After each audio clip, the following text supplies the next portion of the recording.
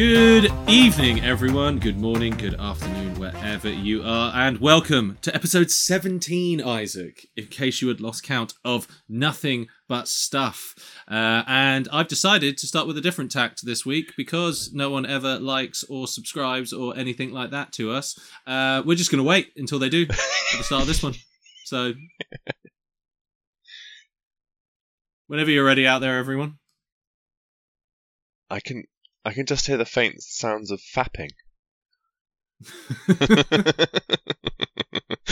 It's a different tactic, I'll be honest, but we have to get bold. Yeah. We have to get bold. And so ended Nothing But Stuff. Is it just dissolved into silence? Now, what we should do, what would be the best, is if we just release this with an hour of silence at the after it, and then, welcome to episode 18 of Nothing But Stuff, everyone. And, double feature. On that note, I heard of some movie maker trolling, like, the classification board in America for films, and he made a 10-hour film called Paint Drying, and it's literally, guess what? Paint drying, but they have to watch every single minute to give it a classification. So he just was trolling them. That was brilliant. I saw that there's a similar thing. There was an artist who got paid it was something like $150,000 or something by an art museum to do a piece. This is the recent, isn't it? Yeah, he handed in blank canvases and called it "Take the Money and Run." Yeah, and he's now being sued, and he's being interviewed on the BBC like, "Fuck them." How did they not know, idiots? It's like legend. Yeah, amazing, amazing. But we should probably dive into it. Isaac, have you got any before? Perhaps there might be something before recent stuff. Have you got any infos, any tidbits for the people out there? Any fun facts? Fun facts. Ooh, yeah. Fun stuff. Yeah, I've got a fact stuff for you. Told me by one of my colleagues who was a spider geneticist. Said that there's a certain literally every time. I'm just going to make that joke every time. Okay, so there's a certain species of spiders where the male gifts like a web silk wrapped item of food to the female for some transactional mating, but some of the males wise up and just wrap up like rocks or berries and give it to them and then fuck off. That's a fun fact. I mean, just men. We're just terrible, aren't we? Yeah, right. What's your fun fact? I have no fun facts. I just wanted to see if you had one. Well, I did. So how do you feel now? Piece of shit. I think we should call it fun stuff, not fact stuff. Fun stuff. You always try and go for some like weird curveball name for the segments, and then you look at our segments and they're just so straightforward. So excuse me. I'm so sorry. I'll excuse myself. Yeah.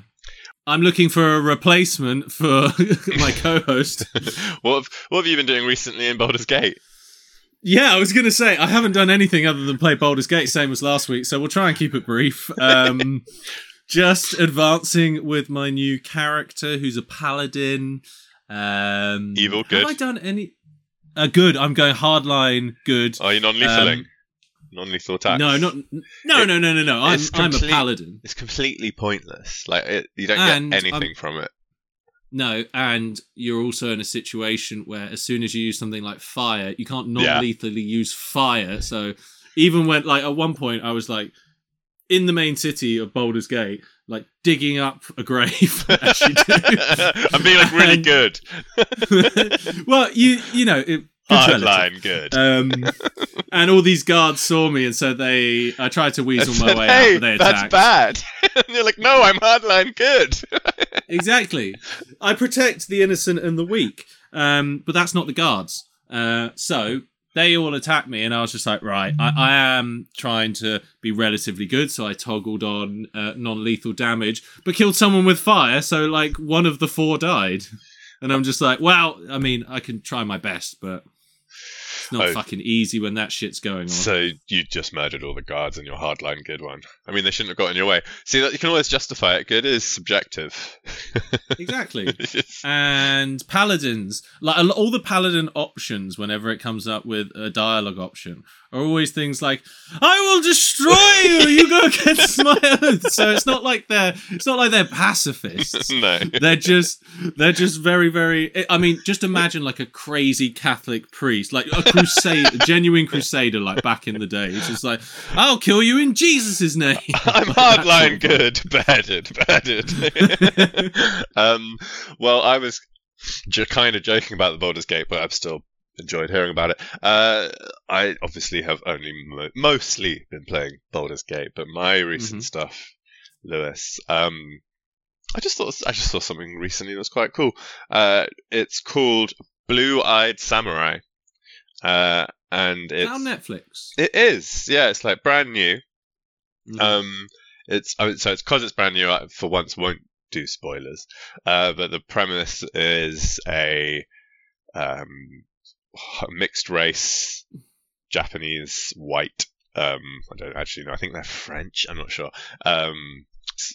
Kid in Japan, who is also a girl, grows up to be a samurai. It's kind of Mulan kind of premise, like, you know, just like pretending to put a bloody woman in pretending there, to be a boy. But it's funny, it's brutal, like fucking brutal, and it's just really good. It's really good. I'd recommend it. Blue-Eyed Samurai on Netflix came out just now, 2023. Whenever you're listening to this. Yeah, I mean, this won't be out by then. Well, we record a little. I mean, we did try and record a lot ahead, but life gets in the way, you know. Well, so now we're like scrambling to release. I listen to loads of podcasts, and they're saying like, "Oh, that thing in May," and it's like, I don't know when the fuck you recorded this. Like May when? 2012? I don't know. So I just thought I'd add the little year on there, and help the future other anal bastards out there like me. That's what they call me at work, anal bastard. So that was fun. I'm off. Good night. That was a brisk. It was brisk. Fortunately, I can edit this, so that was a brisk recent stuff. Do you not agree, Isaac? How well enunciated, Lewis. Oh, well, I do try my best.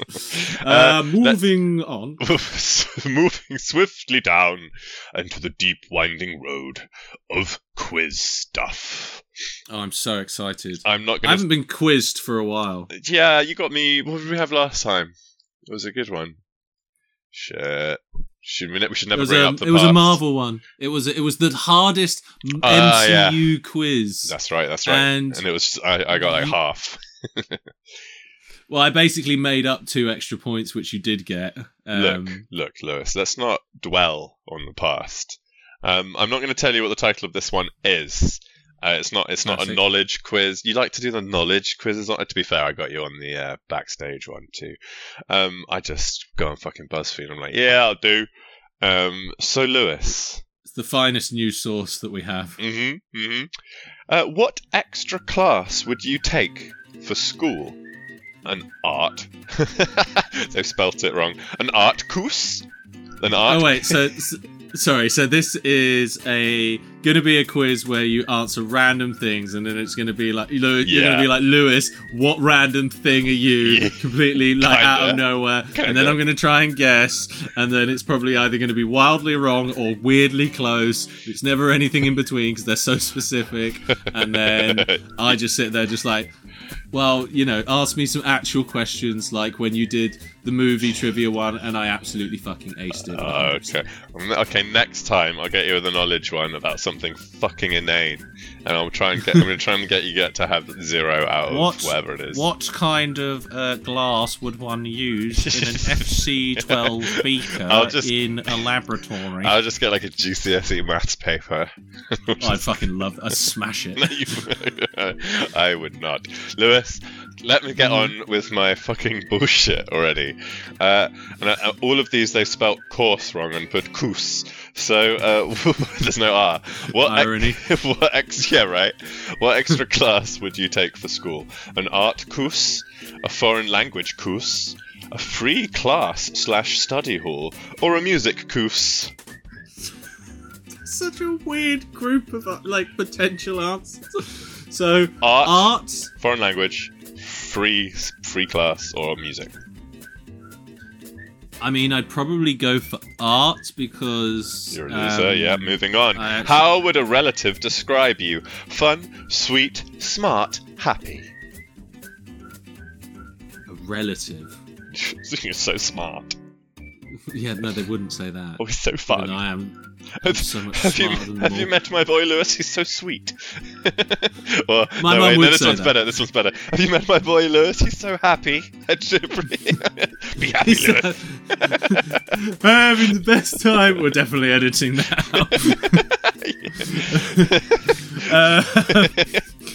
out. Fun, sweet, smart, happy. just fun. Yay. How would that one friend describe you? Nerdy, annoying, dramatic, weird. I hope my friends don't think I'm annoying. Like, Or weird and dramatic. Like, fuck that guy. I mean, weird. Yeah, I got a lot of weird friends. What were the options? Your weird friends wouldn't call you weird. Yeah, it's true. Nerdy, annoying, dramatic, weird. We're all nerds. Let's go with nerdy. Oh yeah, it's I always mean, I nice. record a podcast, so Pick a Disney princess. easy. Rapunzel, Mulan, Ariel, Belle. Let's go with animated Mulan. She's a badass. Live action Mulan's a fucking twat. Okay, I can see your fetishes. Pick an apple to eat. A red one, a green one, a toffee, A red one. a toffee one, or just like it's just a picture of like a bunch of slices of apples, and it looks like they've got like spices or pepper on them. I can't tell. Apple pile, red apple, green apple, toffee apple. Let's go toffee, sweet tooth. Okay. What do you do in your free...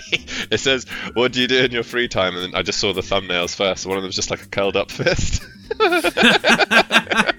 It's not. It's that. What that thumbnail is for? Hang out with friends, because he's like bonesing it with someone or she. Fist I guess. bumping. Yeah. Okay. So, what do you do in your free time? Fist bump, listen to music, draw, or read.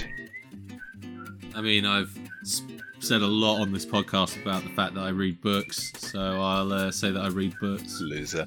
Lastly, that's beautiful. Actually, that was a really nice. Oh, I was going to edit this out, but I guess I need to leave it in. It's a really nice timbre. Lastly, which dwarf is your favourite from the original Snow White and the Seven Dwarfs? Do you need me to list off their names, or do you know them better than like off by heart? I mean, we may have some listeners out there that can't remember them, unlike me. Yeah. Okay. Ready? Uh-huh. Okay. There's 7 dwarfs, but there's 8 options. Okay. Ready? Sneezy, Doc, Dopey, Bashful, Sleepy, Grumpy, Happy. Snow White is far better than the dwarfs. I'm not into that sort of racial thing that's going on with that last one. I honestly could not give less of a fuck or have less of an opinion on this. So, I'm going to go with Sneezy. I think he's underappreciated. Okay.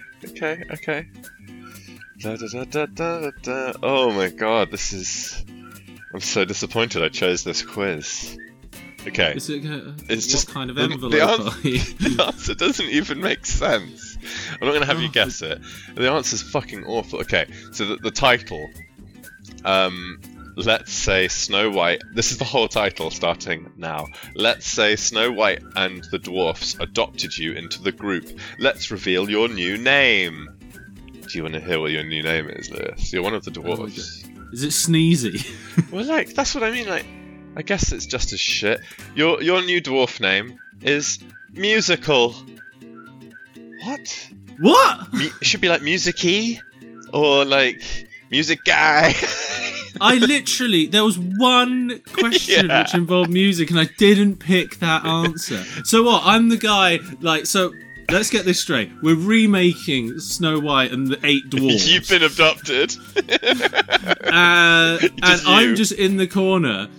Like Sneezy sneezing, Doc's doing his medical shit, Grumpy's in a bad mood, and then there's me in the corner, fucking finger painting, and they're like, "Yeah, that's musical over there." That's musical. And I'm just like, "I don't sing. I don't know why." The they're calling me description this." is maybe you like to sing, or perhaps you just like to listen to your favourite artist 24/7. Either way, you have that musical bone. Hold on, what fucking artists are the dwarfs listening to? Yeah. What the Also- fuck is this quiz? When it came to the hobbies, I picked the one that you do in silence. If that makes anyone feel better. There's nothing in here about music. There's one question, and I didn't choose it. That's so good, because it's so bad. And I'm not... The fuck is that quiz, Isaac? Like, let's do a different one. Have you got a better quiz? What, on BuzzFeed? That's going to be difficult. I don't care. Like, oh yeah, the quality seems great. You want me to just find you a quick BuzzFeed quiz and to just rattle it off real quick? Yeah, like, what's trivia. my porn star name? Okay. Sorry, but this Disney opening scene quiz is only for the biggest fans. Oh, I'm going to suck at this. Let's go. Apparently, men think about the Roman Empire non-stop, so I made them this impossible quiz. Yes, there we go. Do it. Okay. How long was Britain under Roman rule? This is going to be really exciting. Is it? Do I have to be super specific, or I got is options. there a range? There's options. Okay. Okay, how long was Britain under rule from Romans? 50 to 100 years, 100 to 200 years, 300 to 400, 400 to 500. Let's go 3 to 4. 3 to 4. Correct! Britain was invaded in 43 AD. Fuck, Lewis, you've already ruined my try and get you a 0. Bullshit. Well, I think about the Roman Empire a lot, Isaac, so... So it was, ruled for 3.5 centuries, and so it's like ruled for more than America's been around. Oh! This is bad. This is the beginning of the question. Oh, and who was emperor during the Roman conquest of Britain? Was it Claudius, Caligula? That sounds brutal. Nero or Tiberius? Conquest for Britain. Don't think it was Caligula. What are the other ones? Claudius, Nero, Tiberius. Let's go Claudius. Okay. Correct, you piece of shit. Claudius was actually the first emperor to be born outside of Italy. True or false, women could be gladiators? It's probably a trick question. Oh, it was true, mate. Yes. While it was never seen anything about that. While it was rare, women did sometimes fight in the arena. The gladiatrix. I should know that, because that's where you get dominatrix from. A term coined in the 1800s. Oh yeah, you should know that. You should know that, Lewis. Who were the mythic founders of Rome? Ugh, easy. Romulus and Remus. Yeah, whatever. What did the Edict of Milan do? So bullshit, boring questions. What did the Edict of Milan do? It established religious tolerance for Christians. It established Milan as the new capital of the Roman Empire. It outlawed gladiator fights. It authorized the invasion of Egypt. Let's go Egypt. Wrong! Religious tolerance for Christians. That was my... Oh, really? I thought that was going to be something to do with Constantinople. No, you piece of shit. What does SPQR stand for? Do you want me to read off some Latin? Well, I need some answers. Senatus Pactusque Romulus Sacare Pactusque Rebellus. I mean, English would be better, but I guess you don't have that option. Sacramentum Pactusque Regnum Senatus Populuscus. Try that one again. Senatus Populusque Romanus. I mean, if you had it in English, I think I'd have a much better chance here. I'll say it again in English. Senatus Pactuscus Romulus Sacare That's not English. Pactuscus. I know. And so cheeky. Just pick one. It's not 4. number 3. Let's go 4. Correct. The Senate and the people of Rome. That's what it means. True or false? Gladiator sweat was a popular commodity. Yes. True. Oh yeah, gladiators would scrape sweat off their skin, bottle it, and sell those bottles to their fans. Oh my god, is it the first OnlyFans? What was the minimum amount of time a Vestal Virgin had to serve as a priestess? 15, 30, 45. It was a lifetime obligation. And the question one more time. Minimum amount of time a Vestal Virgin had to serve as a priestess, Lewis.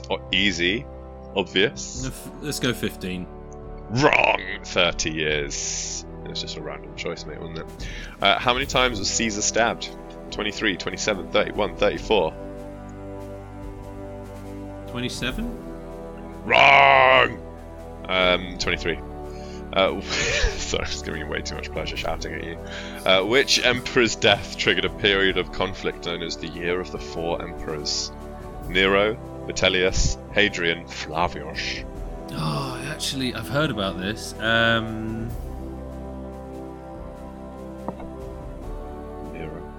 Vitellius, Hadrian, Flavius. Let's go, Nero. Correct. You piece of shit. Which Roman ruler had a relationship with Cleopatra VII? Octavius, Hadrian, Romulus, Augustulus, or Marcus Antonius? Say the options again. Octavius, Hadrian, No. Romulus, Augustulus, Marcus Antonius. I think Marcus Antonius. I think that's Is it Yeah, it was- indeed?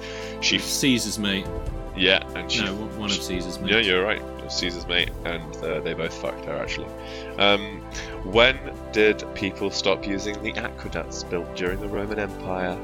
1827, 1627, 1289. One of the aqueducts is still in use. Probably the last one. Correct. I do not want to drink that water. I'm imagining they've done maintenance on it.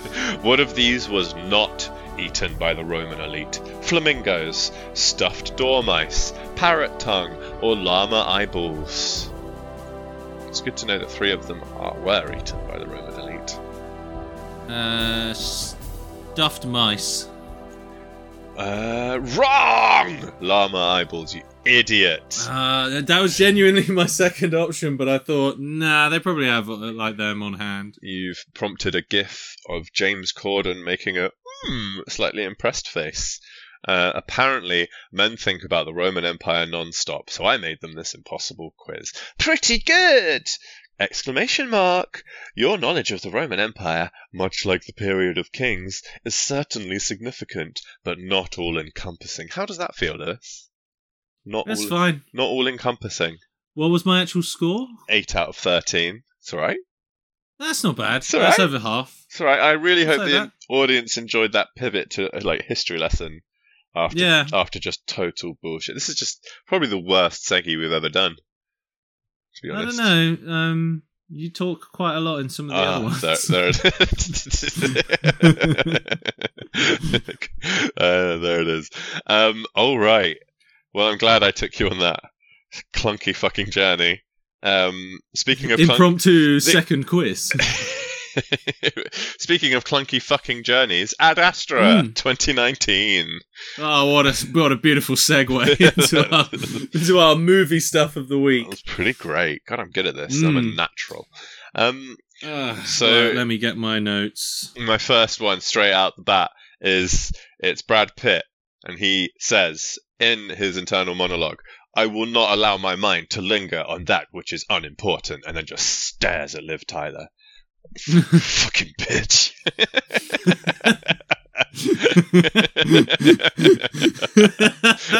Okay, so it's a bold statement. It's a bold statement. Ad Astra.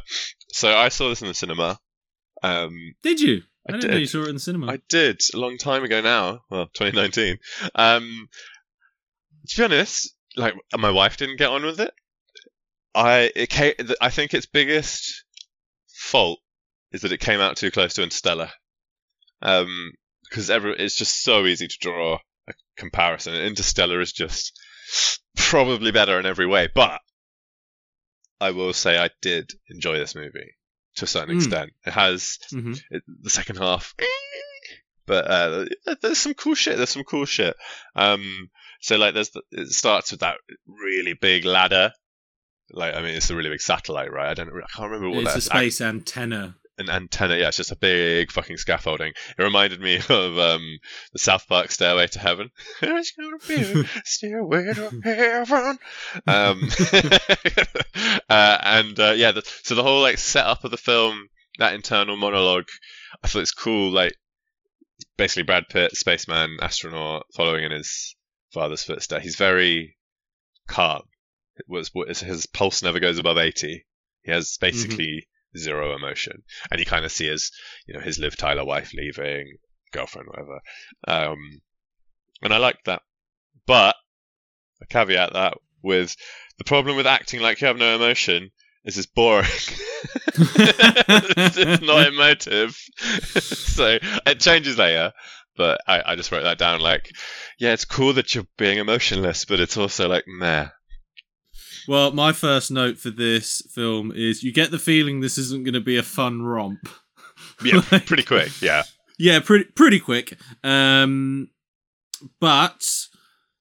yeah, I mean, this is very different from the sort of film that we normally do, where it's just pointing and laughing at ridiculous shit. But I think that there's a lot of very interesting ideas in this film, and a lot of deep, like, I don't know, like. I've since watched other reviews of this as well. I wanted to not do that before actually reviewing it myself, so I wasn't tainted, as it were. But there's a massive, like, religious, almost like subplot to this, which I didn't get at the time. But I'm not like a subplot, I shouldn't say, but like massive comparison Subtext. of like, of the son like idolizing his father and chasing after him, and all this sort of thing. Like, you can look into it with people that are much more qualified doing reviews of things than us. It's also that the learning of what's out there, right? That's the pretty, unknown, pretty obvious theme. and trying to answer the big questions and all that. But I mean, early on, I love the fact that when he's on the space antenna, when he falls off, and you just see all these astronauts like bailing off and like parachuting to the ground. I was like, that's fucking sick. The aesthetics in this movie are fucking awesome. Like, there's plenty of moments where it's like, that looks really great. But it doesn't focus on it like... I mean, I don't want this to become a comparison between this film and Interstellar, but Interstellar focuses a lot more on, like... It's not a set the piece. Visual side of things. They don't make it a set piece. It's just part of the journey. I mean, this whole movie is literally a journey. It's Brad Pitt going after his super famous astronaut father, who basically went off in search of life and left everything behind, and including Brad Pitt, and maybe that's why he's broken inside. Daddy! Pretty much. Like, that's kind of the whole plot of the movie, especially the second half. So, kind of whizzing through the story a little bit, there's a lot of, him falling from the space antenna, but he's like super calm. The actual plot, for those of you out there wondering, is like the Earth there's like these big electrical like surges coming from towards Neptune, and they don't, like, everyone's just like, oh my god, what is this? But the military's like, yeah, that's where we lost connection with your dad, who had this big antimatter thing, so maybe someone could go to Mars and try and give him a call and see if we can fix this. So he's like sent to Mars. And then meets like one of his dad's old colleagues on the way, who comes like part of the way with him, like that old dude. And we have one of the coolest things, which, I mean, I am just jumping massily through. Let's go through our notes a bit more in order. My next one is Luna going to the moon.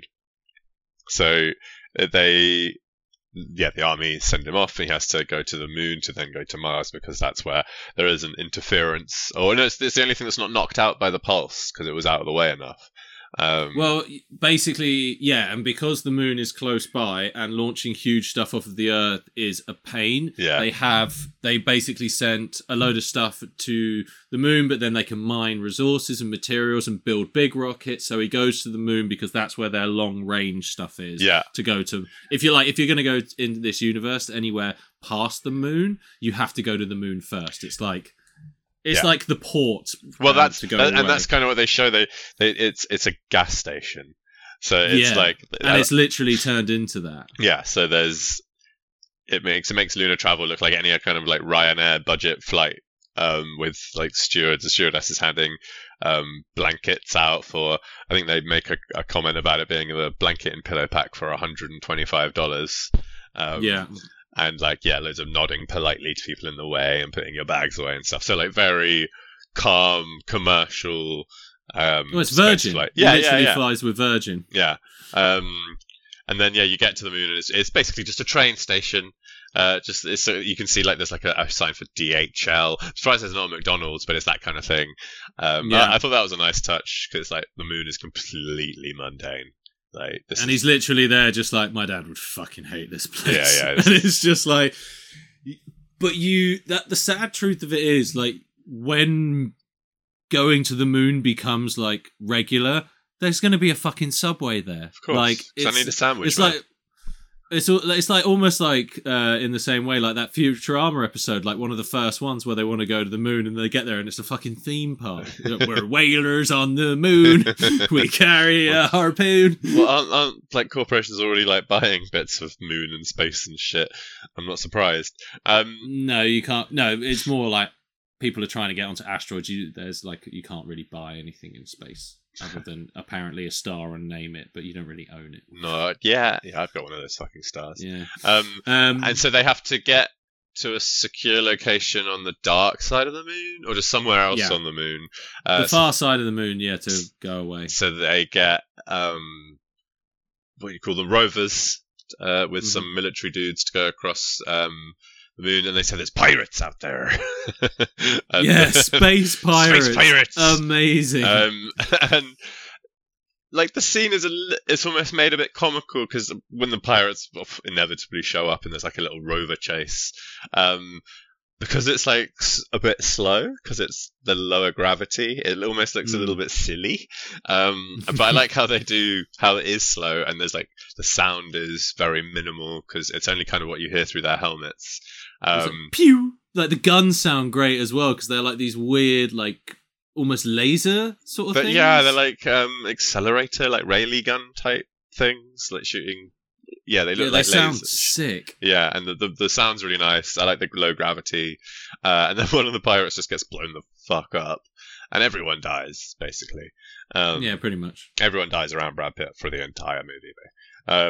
But it's a very sensory movie.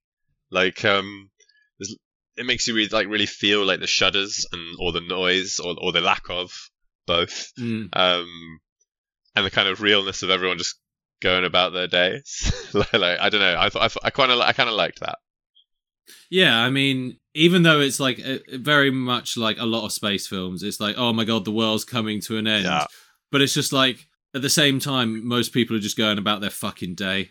Like when he gets on that rocket from the moon, and there's the crew there who are like, they are the military top secret boys. They're all just like having a laugh and like just like taking the piss because it's just another fucking flight. But I quite like that. And so they fly off in that moon rocket on the way to Mars, and they get a Mayday call, and it's procedure to answer a Mayday call, and the co-pilot. They basically have to go and find out what's happened to this ship that's sending out this Mayday signal. And the co-pilot is such a little bitch, just like doesn't know what to do. And Brad Pitt's just looking at him like, I'm just going to go do it myself because this guy's a little bitch. And he just like goes out. Like the captain would just go with that dude. Like, I don't think so. Yeah, I mean, in terms of what I am aware about, like, okay, for example, like when they did the first spacewalks and stuff, the guy in charge of the mission was the one who stayed in the craft, and then the subordinate was the one to go out. Generally, the captain in space stuff is normally the one who stays with it, but then you also had slight reverse of that, like when they landed on the moon, the commander was the one to get out first. It's weird, like, but either way, you would... In that situation, there's like 4 of you on board. I don't feel like the captain would be the first one to go and respond to a Mayday. Yeah, no, terrible idea. Like, what a horrible decision for morale. And what I really thought was crazy about that bit is Brad Pitt's just like, we cannot stop. Like, we have a mission. We need to do our mission. But he can't tell them what it is. And he's been told he's not allowed to tell them. So they're just like, dude, if you tell me, you have full right to take over this craft, but if you don't tell me why we shouldn't go there, I have to go. It's like protocol. And Brad Pitt is just like, oh, this is stupid, we shouldn't go. And then immediately when the captain's just like, right, I'm going to go over, he's like, yeah, I'll come. Because he wants to just get it. That's what I'm saying. He just wants to get it done. It's just like, yeah, but it's not like you have to get there. Like as far as he is aware, the fate of the world is depending on him to get there. So like if you're smart in that situation, you'd be like, all right, well then why don't you all go and I'll wait here? I feel like or something. I feel like the point was he was just like, fuck this little bitch co-pilot. I'm just going to go out there, get it done, and then we can carry on. Like, that's what my takeaway was. Yeah, it just seems silly. But then it turns out that it's like a medical research spaceship. Yeah. And they're floating in and no one's responding and all this sort of thing. And then they split up, because always you do in these films when you definitely shouldn't split up. They split up. And then Brad Pitt comes around the corner and the captain's sort of there in midair, just sort of like convulsing a little bit, facing away from him. And then this fucking like mean ass looking primate Baboon, like, pulls it down. He's like smashed the glass on the front of his helmet and eaten off his nose and like and fingers fucked him up. Yeah. And it's just like, what? Somehow launches itself forward in the middle of the chamber. I don't know how it propels itself. I think it's meant to be at the far end, and it kicks just off. Push, yeah. I may be wrong. And when he's getting eaten, he's like twitching and stuff. That was pretty brutal. But he like pushes the captain with him, and so Brad Pitt like shoots the first primate, but then another one comes in. He pulls the captain out of that bit, shuts the door behind, and then like depressurizes the chamber, and the monkey just goes and just like pops. Pops, yeah. It just like splats on the little keyhole window. So dark. Yeah. So dark. That bit was fun. But that's what I mean. Like the pace is really nice at the beginning. Because I remember getting like just a bit beyond this, being like, oh yeah, this film's going on. It's like I looked and I was halfway through and I was like, what the fuck else happens? Because I had seen it before. So we do get to Mars. And how do we know that, Lewis? Everything's orange on the camera, obviously. Yes, of course. So orange. Bit in your face, really. But yeah, they have those like horrid, quote unquote, outdoor rooms underground in Mars to make you feel like you're outside. So it's like a wraparound screen with like birds flying around and trees blowing and stuff. It reminded me of like airport smoking rooms, if anyone who's listening is old enough to remember those. Like fucking dire places. Yeah, I mean, I feel like one of those rooms would drive me insane quicker. Yeah, it's so gross in there. Why? I want to touch the flowers. Why are you just showing me pictures of them?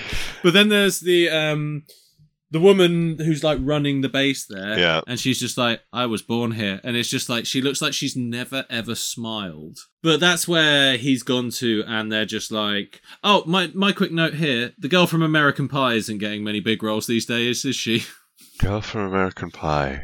Did you not recognize her? Which one? When they get to Mars and they come off the craft, she's like the border patrol person.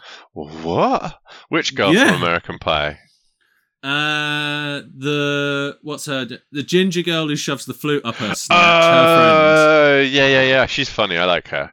Natasha Lyonne. I was just like, I have no fucking idea what her name is. She's been in loads of stuff recently. Russian Doll, all that stuff. You're just a cretin. I'm seeing. Yeah, you're a cretin.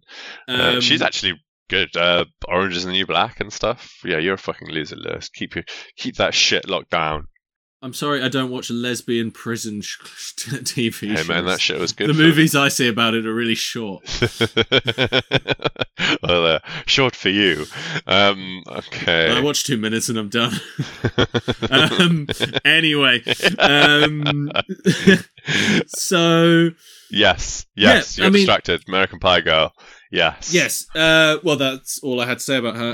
But yeah, then he gets to Mars, so he starts basically sending messages to his dad, because they're close enough now, there's low enough interference that he can just start sending messages. And they like don't get any replies. And I actually saw someone break it down at one point, and it would be like something like a 16-hour return time. So that'd be a lot. Like, you're not going to sit there and wait for the fucking answer, are you? But they seem to suggest that they're listening straight away. Like, he sends the message, presses a button, and then the guy shakes his head on the other side of the glass. Yeah, I think that's done more for... Unless they've kept him there for like a day and a half. Or maybe he's gone out and then they're just like, right, come back in. So if you get a reply, you can say something straight away. Not most exciting screen time, is it? Yeah, I think that's done more for dramatic effect, but then he like stops saying the like pre-written stuff and starts trying to be true. And Isaac, does this film not make you think about the relationship you have with your own father? I like this movie because of that. And my next actual note is they do a really good job. He's this emotionless baseline heartbeat, kind of doesn't react or reacts so clinically and pragmatically that he's just so calm. As soon as he realizes that his dad might still be alive, and he instantly has like a breakdown. And he's suddenly very like hyperventilating. He gets taken off the mission, and like makes it his personal mission to keep going. And he just switches instantly because he's been dead all this time because his fucking dad left him. And when this core truth that he has fades away, he just completely switches. And I thought that was good. I liked that. It's like a coping mechanism for him, because they say like, oh, my dad went. He says it at one point. He's like, yeah, my dad went to space when I was 16. He disappeared when I was like 31, something like that. Yeah. And now I think it's worked out. I think he's meant to be like late 40s, early 50s. Yeah, 50s. Yeah. Yeah, kind of similar to Brad Pitt's actual age, I think. But yeah, it really, what I like about this film is the fact that while you have this sort of undercurrents of the whole film being like the universe needs to be saved here, the whole, like, especially from that point in the film onwards, it's just Brad Pitt trying to find his daddy. Yeah. And it's like, you know, the juxtaposition of like the huge, the universe is ending, but for him, like, it's more like his little world is like completely upside down now that he thinks his dad may be alive. And I really like that little contrast. Like, he's like, the whole point in the way through the film, the world's ending, he's just like, yep, my heartbeat's fine, all this sort of shit. And he's just like, your dad may be alive, and and as you say, he freaks the fuck out. I just find it like, you know, he doesn't give a shit until it's personal to him. Yeah. But my next one after that little moment, I remember why I forgot this movie. First half is awesome. Second half, not so much. You not like the second half? It has its moments. You know, I've still got fucking notes. Like, there's loads of really pretty things. Like, so he has to fly out all the way to Neptune. It's like 30 days or 60 days or something crazy that you're not supposed to do. And it's like, I feel like these ships should have a fucking Kindle or like a flash drive with friends on or something. Like, nothing R.I.P. to do. Matthew Perry. Nothing to do on this fucking long haul flight. But before he gets there, the vessel that he has to take to do the flight is the one with the little bitch co-pilot, who is now captain because of his buddy getting his face munched by a baboon, and he gets everyone killed. Just gets well, Brad Pitt gets everyone killed. Sneaks onto the rocket and is like, I am not a threat. I'm super chill. And they all lose their fucking minds.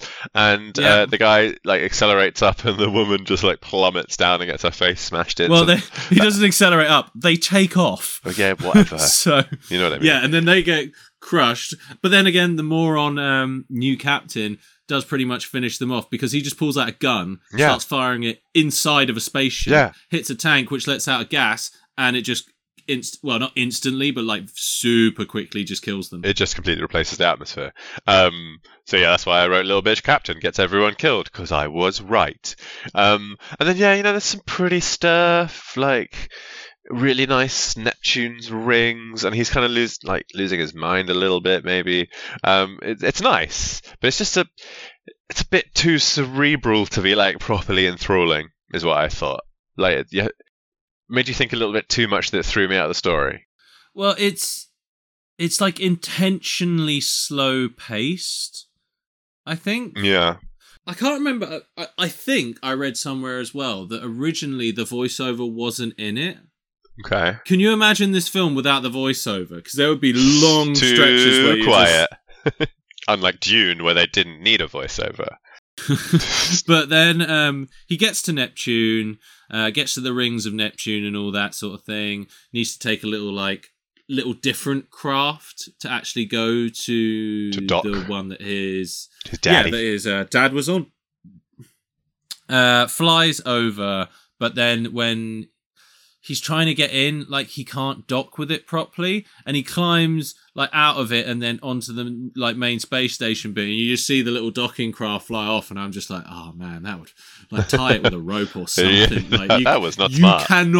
You cannot lose that.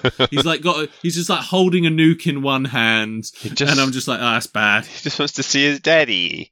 Yeah, and then for our comedy podcast, my next note, profoundly sad. Brad is alone. Everyone is alone. Because we meet Tommy Lee Jones, Brad Pitt's father, in real life too, of course. He's not as crazy as you kind of think he's going to be. He's quite chill. I mean, we didn't mention it in the podcast, but Brad Pitt has seen footage, like classified footage of Tommy Lee Jones losing his shit, basically saying, "Oh well, the crew started to rise up against me, so I had to put him down." It's just like, and then yeah, that was like years ago. And then the events, as I understand it, is they got out to Neptune, started scanning the other galaxies for life. That's why they went out there, to see if they could find life. Now, it got to the point where they had basically not found anything. They'd searched as much as they could and couldn't find jack shit. So most of his crew were just like, you know what? I guess we head home then. We've not done it. But Tommy Lee Jones is like, nope, we're sticking around. We're going to keep working. So he kills most of the crew. Some are still alive with him. As far as I understand it, then they get to a point later where the rest of the crew, everyone other than Tommy Lee Jones, is like, right, we're fucking done now. Let's head back. And then when they try and bail, that's when the electrical shit starts, because he says that they try to sabotage the craft, and that's what's making his antimatter thing fuck up the Earth. Yeah. That's my understanding of events. So it's not like he kills, as far as I think, so he had accomplices which helped him kill the rest of the crew, and then eventually they were like, no, actually, those guys were probably right, and then he kills the rest of them as well. But he's like, at this point, this whole thing has started a couple months before. I'm just like, could no one outpower fucking 85-year-old Tommy Lee Jones, who's literally just like, I can't see very well, I got cataracts. And he's like a blind old decrepit man. Well, yeah, my thing was, he says they sabotaged it. We have no proof of that. Oh, yeah. He could have just killed them all. He might have just gone crazy. That's what I mean. You don't quite know. But I thought the moment you kind of went over it too fast, but the moment that you find out there's nothing out there, like they've taken pictures of these amazing planets that no one's ever seen before, really cool, but there's nothing, like literally no signs of life, and it's like that's really grim, because the first few lines of the movie is like just some text on the screen, and it says basically there is no hope, like this is the end of humanity. So that ending there, or at least that bit of knowledge on the ending, and it's not quite at the end, fucking brutal, just leaves you completely hollow. Welcome to nothing but stuff. Let's be sad. Hollow stuff. So I am a husk. But right before that, Isaac, though, we have the personal tragedy, because Brad Pitt gets onto the space station, and then Tommy Lee Jones is higher up in the craft than him, looks down and just goes, "Is that you, Roy?" They called him Roy. The main character's called Roy. Weird choice. And then they start having this chat, and he's just like, "Yeah, Dad, it's time to go home. I'm going to take you back." And he's just like, "I am home. I never fucking cared about you or your mum or any of your small ideas or any of you bullshit shit on Earth. Like, I'm here doing important stuff. You're not fucking important." And Brad Pitt's just there. He's just fucking, just basically starts quietly crying. And he's just like, "Yeah, I know, Dad. I know you don't give a shit, but I still love you. Can we just go home?" And it's just like, after all that he's been through, literally billions of miles he has travelled. Billions of miles. It's something like over 2 billion miles to get to Neptune. He gets there, and the first thing his dad says is, "What the fuck are you doing here, you little prick? You dirty little bastard, go away." And he's just like, great. Yeah, and then he just drifts off into space, and Brad Pitt tries to save him, but he has to let him go. It's a bit cheese whizzy, if you ask me. blatant metaphor of letting it go. Let it go! And then we have the bit where he has to get back to his ship that he left on the other side of the ring. This is the really fucking stupid. They've made a movie which is like quite real, and you don't have to suspend much disbelief for it. Any None. at this point. They've done like a good job of making it pretty tangible, and then he gets a fucking. Is it like a rotating antenna or a door or something? Yeah, it's an antenna, and just jumps through an asteroid ring. Like the precision he needs to get to that ship. Incredible. I'm pretty sure one pebble would just knock him out off course immediately. Well, yeah, it's the whole thing. Every action has a reaction, and in space, more so, if anything. Yeah, and you're going he'd either through slow like down so field. much that he'd just come to a stop, or he'd just ping off in another direction immediately, which I thought would be funny.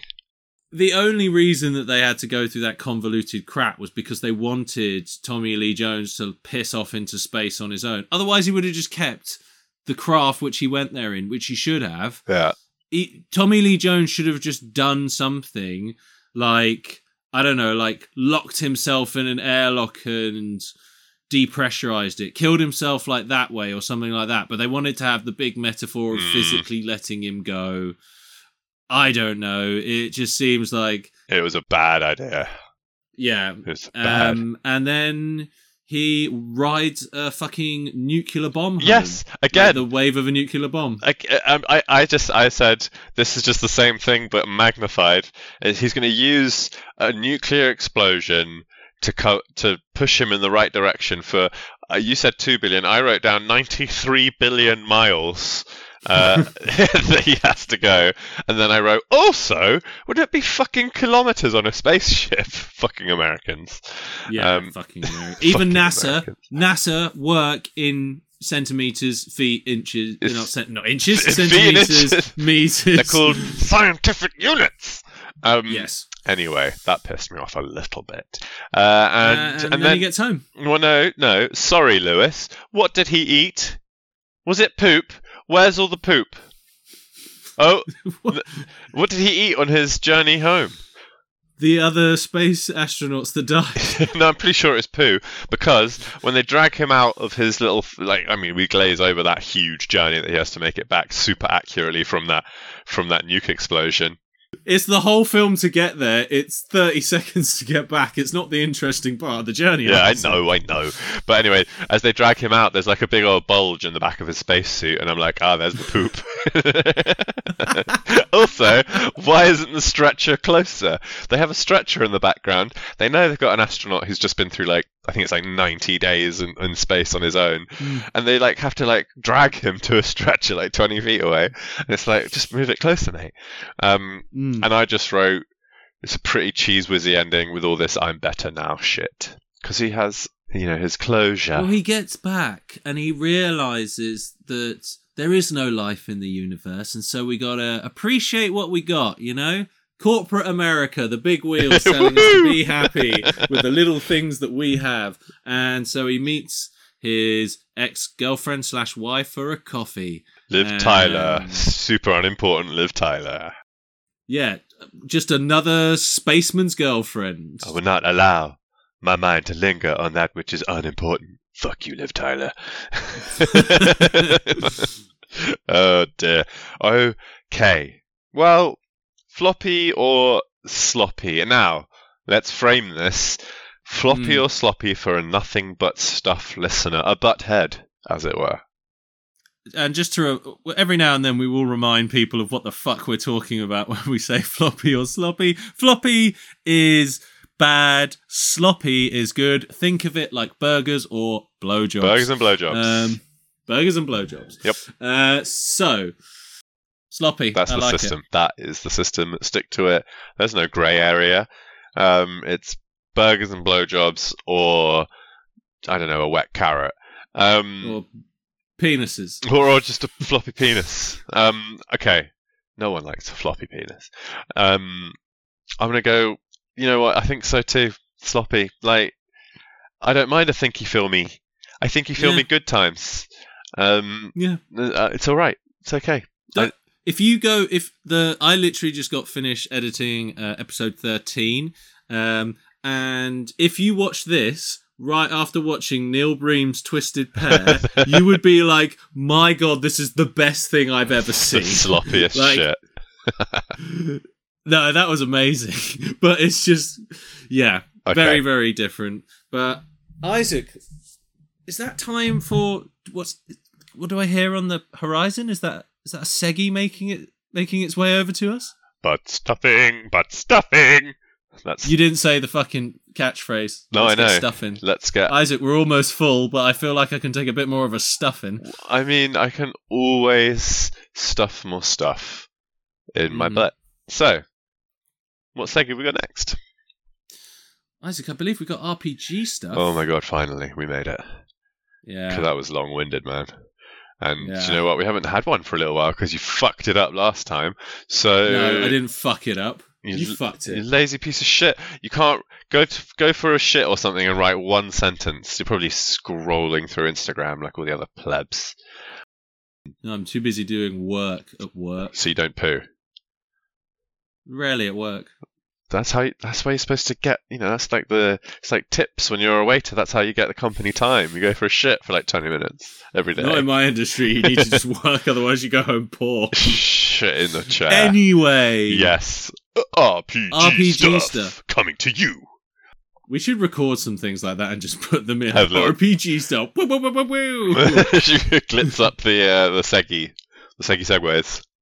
Yeah, or we did like a theme tune for Quiz Stuff one week, I'm sure. You tried to do a theme tune. Quiz Stuff. You try and do a theme tune for Quiz Stuff every time, and I have to correct Quiz you. on my face. I really like that one. Okay. What's this quiz stuff all over my face? Well, if you stop fucking working and had time to do cool shit, then we could do stuff like that. Right. RPG stuff. You're the GM. I'm Gary, the middle-aged warlock. Let's go. It's been fucking ages. Let's go. I think the last time we did one, we did a double one as well. Yeah, we haven't got there yet. Anyway, yes, Gary the middle-aged woman. Oh, just a bit kind of like that. Yeah, okay, got it. Got Shut up! We haven't started yet. Just trying to get in the zone. Getting those stinky slippers of Gary's. Well, Gary, you'll remember that recently you had to move to a different village after you had a little bit of a kerfuffle at one of the schools that your children went to. Oh, yes. We summoned a giant snake or a spider? Giant spider, who I think was their mother? Yeah. Some shit, I don't know. There's a bat? I don't know, carry on. Yeah. So you've moved to a new town.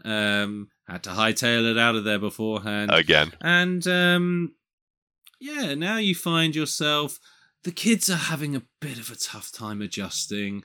They're being pleasant. They're not setting fire to anything. Okay. They're waving cheerfully at their neighbours. They just don't seem right. They're not normalising. seeming like themselves. Yeah. Ugh. And being a good dad that you are, being a good middle-aged warlock dad that you are, you decide that, Sorry, it just had to fart really loud. It came through the bed springs and up into the mic. Yeah. I'll edit that out. No, I want that one. Too much for some people. I want that one. No, that's it. No, I'm not even going to cut that out and not send it to you. That's an outtake. That's not an outtake. Fuck you. You got to own that shit. Alright, carry on. This is not public release. Isaac, Gary, I should say. The kids, they're struggling to adjust, to put it that way.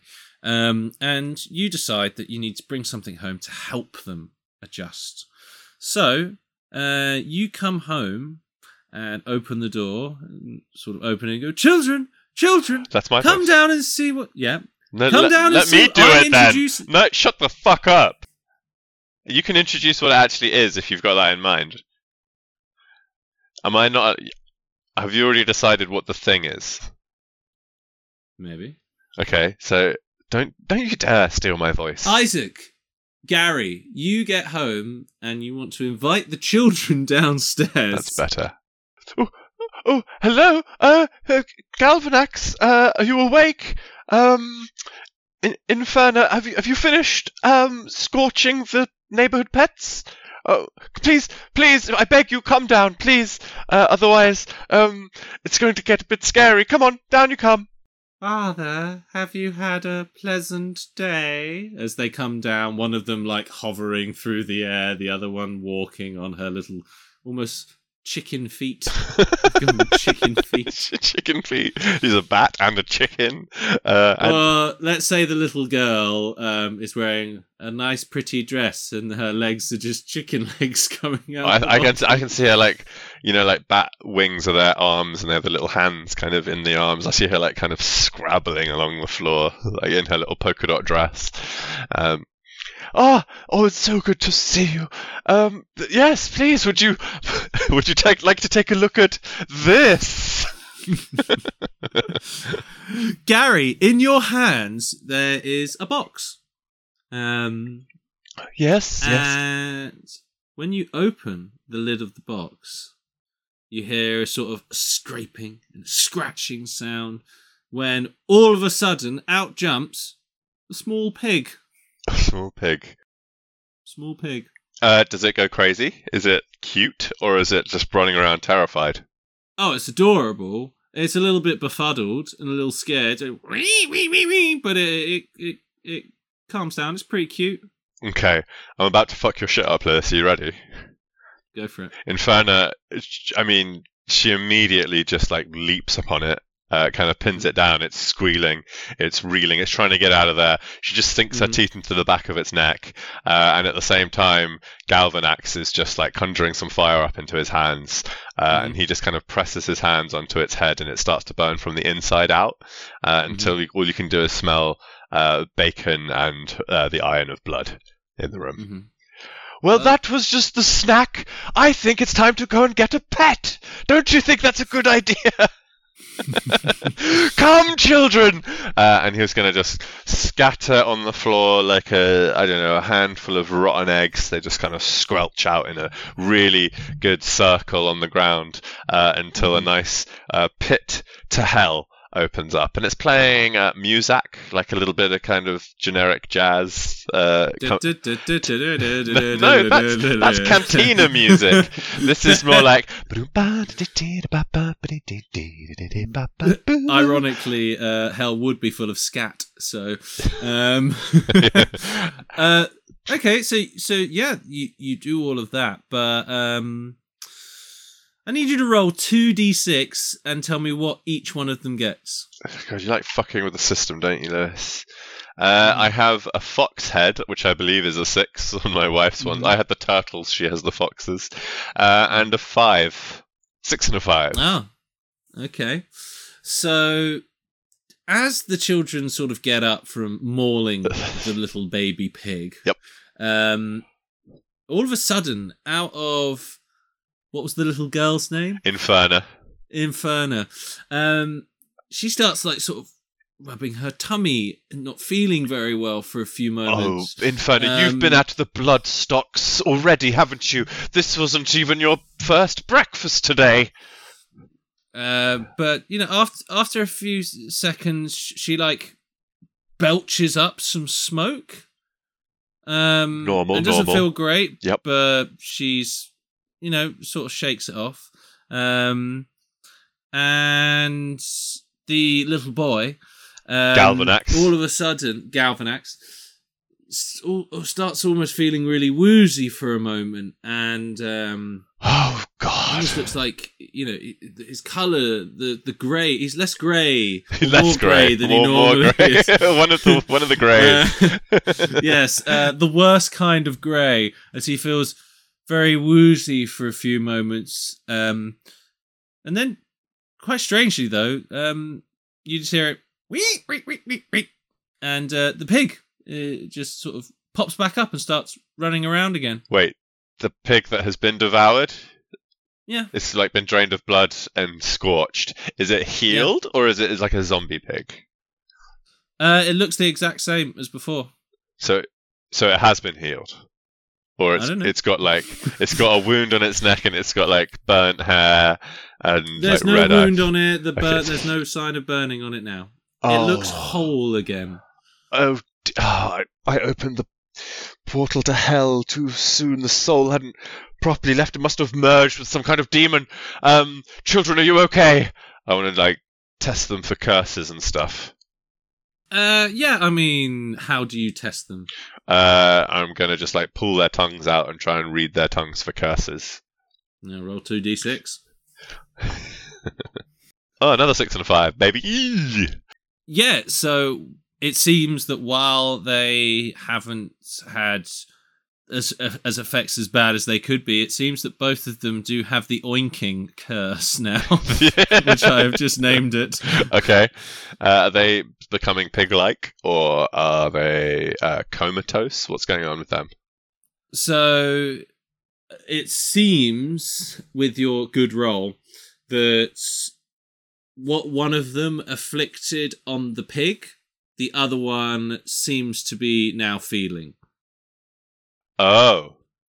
So Galvanax is pig... burning from the inside out, and Inferna is being drained of her blood from her neck. Or that's what she feels like. Opposite way around. So Inferna feels like she's burning from the inside. Galvanax is feeling drained of blood. Okay, that's but they're even sort of weirder. They're sort of holding it together. But after a few moments, when Inferna is, she starts coughing up more smoke, but it's like, and then starts oinking. Almost starts oinking. Yes, both of them. Let's say that Inferno had the 5 and Galvanax had the 6, so it doesn't seem to be quite as bad. Okay. Well, there's only one way to put a stop to this. We must catch that pig. I think I will whistle towards the portal to hell that I've created. And it's like... There's like a huge kind of shadow, let's say 3.5-headed dog comes bounding. Half. 3.5 headed dog comes bounding out of the stairs. It's just like the bottom jaw. The bottom jaw just snapping up against nothing. Yeah, just moving up and down. And there he is! Oh, come here, boy! And I just like cuddle my enormous Cerberus and a half. And they say, "We've got some hunting to do, Slappy Tickle. Let's go find them." Slappy Tickle. That's what came to my head, and that's what we're going with. Slappy Tickle. It's just Slappy for short. And I'm gonna like hold on to his flaming leash and let it drag me around the house as it hunts the pig. It doesn't go far. It's like 3 feet away under the sofa. Oh yes, so it's just gonna snap at the pig and try and eat it. It certainly catches the pig. Starts like biting chunks of it off, puncturing it all over, really just going at it. It's like gnawing this fucking thing apart. But very soon, you're sitting. You've got the dog on the lead, sort of thing. All of a sudden, you just hear a Slappy, and from its side, a big puncture wound comes out, and blood starts pouring out, and then another one on the other side, and then one of its legs like breaks and like crunches into different pieces, and Slappy! You hear a sly oinking from under the sofa, oink oink, and you just see the pig sort of scurry away, looking smarmy. The smarmy little baby pig. Yeah, absolutely. And as your dog Slap and Tickle, or whatever he's called, Slappy Tickle, just starts getting eaten, sort of broken, by some sort of spiritual craziness. Okay, spiritual craziness, nice. And the children, I'm afraid, Isaac, slowly appear to be getting worse. They're turning into pigs. They're not turning into pigs. What's going on? What's worse then?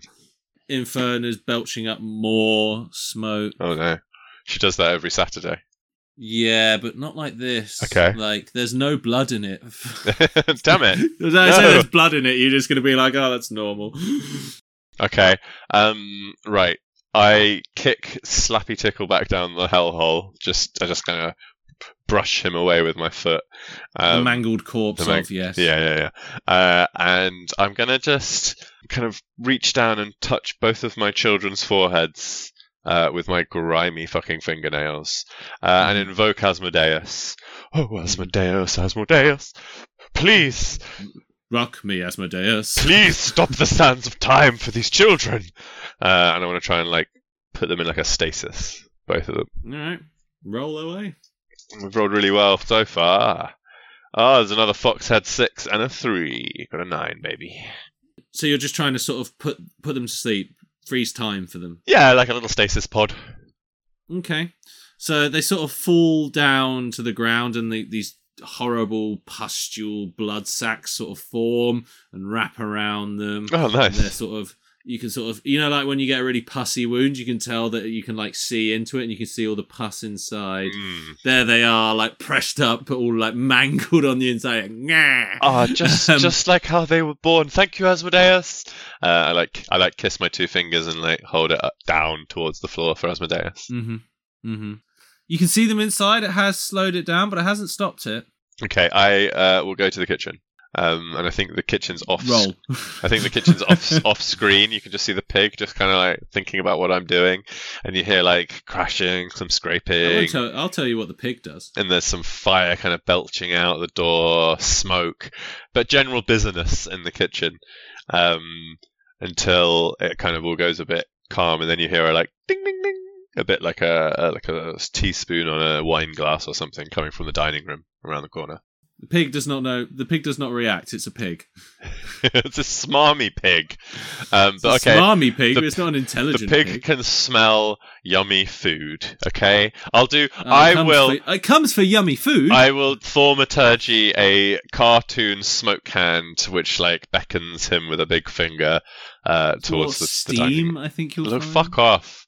You don't know what I've cooked. You're telling the game master to fuck off. Yeah, you don't know what I've cooked. Fuck off. The pig runs out the door. You're never going to catch him. Game fucking over then. All right, the next film. Yeah, I'm backing it over with my smoke hand of delicious goods. It will come to the steam hand of delicious goods. Steam hand. Steamy hand. Steamy hams. And I have put on a like nice tableware, like a nice little, what do you call it? A spread. With some candles. I'm wining and dining the pig, and I'm wearing a tuxedo made of spiders. Live? Yep. Like holding their legs together. Yep. Okay. The pig is curious. It's a curious little piggy. Are you rolling for curious? Yes, very curious. It's so fucking curious. One may say, on a scale of 1 to 6, it's a level 6 of curiousness. I'll pull the chair out. I'm a gentleman, and I'll tuck a little handkerchief around its neck and wine and dine it, baby. Pour some wine. Yeah, I mean, almost like a cartoon. It all of a sudden pops onto 2 legs and strolls over and goes, well, thank you very much. Oink, oink. And sits down and, allows you to tie a neckerchief on and, I try and converse with the pig. Any kind of... I use maybe some speaky with animals kind of spell. Animal handling check, please. An animal handling... Yeah, no, I mean, I've got magic, though, so it's a magic animal handling. I'm going to try and talk in pig language, if that's the one that it... Nope, that's a 4. While it accepts the generous offer of a seat and what appears to be a meal, you do actually make a bit of a faux pas, and my table manners aren't up to scratch. Yes, you picked up your glass with your left hand, and it must be the right. Oh no! In the land of pig, and so it is slightly put off. Okay. By your advances at this point. Okay, I'm gonna after we're done. And I can tell that it's not happy with my performance. I'm going to invite it down to the basement.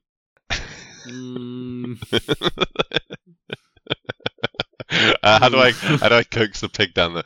I am going to conjure up a nice little bucket of mud, and just smear it all over its face a little bit seductively. And smear it on the pig's face. Yeah, the mud. They're pigs. They love mud. And then I'm going to lick my fingers clean seductively and bring the bucket towards the basement steps and be like, "There's more where that comes from." Roll an animal arousal check. Animal arousal check. 6 and a 5 again. That's 3 of those. I've rolled. Okay. The pig's hard. The pig. Its tail has gone straight. Its dick is solid as mahogany. Lovely. And it follows you. Okay, I'm going to trap it in my fire circle, which I've made in my new house again. Okay. I'm just going to lure it into. I've got a kids paddling pool filled with mud down there in the middle of the circle, which I've arranged very quickly. I don't think it needed to be trapped. It fucking loves that. It's rock hard. Just jumps in, gets into the mud. Maybe I don't need the fire circle. I'll put an invisible charm circle around it, so it's contained but not. I'm not going to sacrifice its soul. It's just super happy in the mud, and then I'm just going to have a little smile and a wink and go upstairs and close the door. Okay, so you're not doing anything to try and stop the degradation and degrading of your children? No.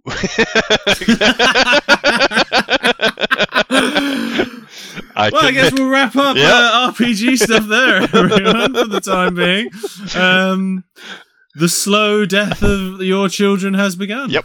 Perfect. Digesting for Asmodeus. Sure. Maybe they'll be merged into one stronger child. Maybe. So basically, your children got injured. Your dog died, and then you wined and dined a pig, gave it a hard-on, and that's the end of the session. Yes, that's right, sir. Tune in next week for the next exciting episode of Nothing But Stuff.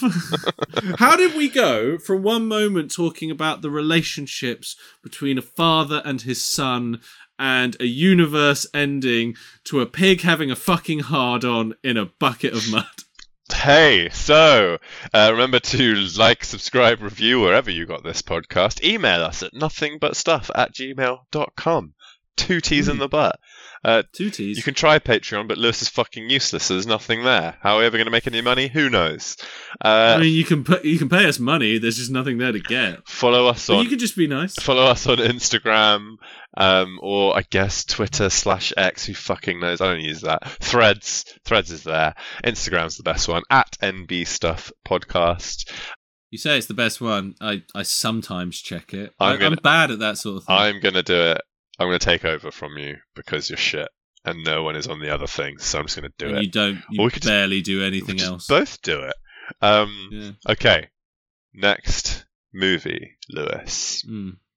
I think it's one of those classic bad movie podcast movies, but I kind of really want to see it because I've never seen it, and apparently it's incredible. What's this? This is Hard Ticket to Hawaii, 1987. Have you heard of this? No. Who stars in it? Oh, no one that you know. Okay. It's in Hawaii. An undercover DEA agent and her civilian friend stumble upon a drug trafficking operation and have to enlist the help of all of their colleagues/friends to go after the vicious drug kingpin. Amazing. It's got rockets, explosions, boobs. It's going to be amazing. Have you watched Samurai Cop? Did we watch that together? That's on the list. We mentioned that a lot.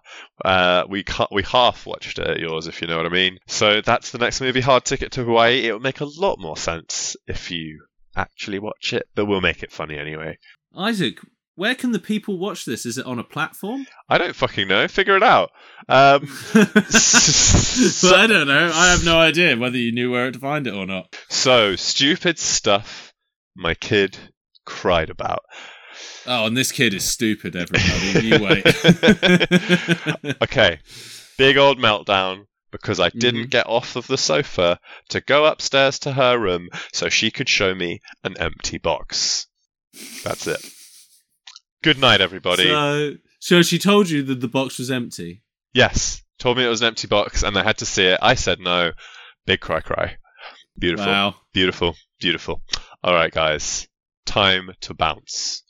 This has been a shorter episode of Nothing But Stuff, ladies and gentlemen, but we do appreciate it. And remember, I also spent time at the beginning of this podcast pausing for you to like and subscribe, so even shorter than that. Yeah. So have some delicious content, you pigs. I'm gonna go take a shit.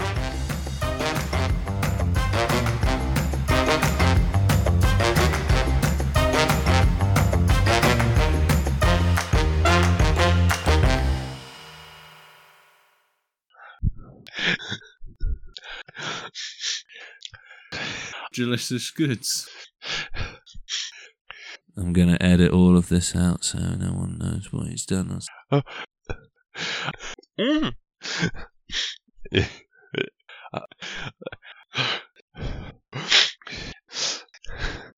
Delicious goods. Delicious.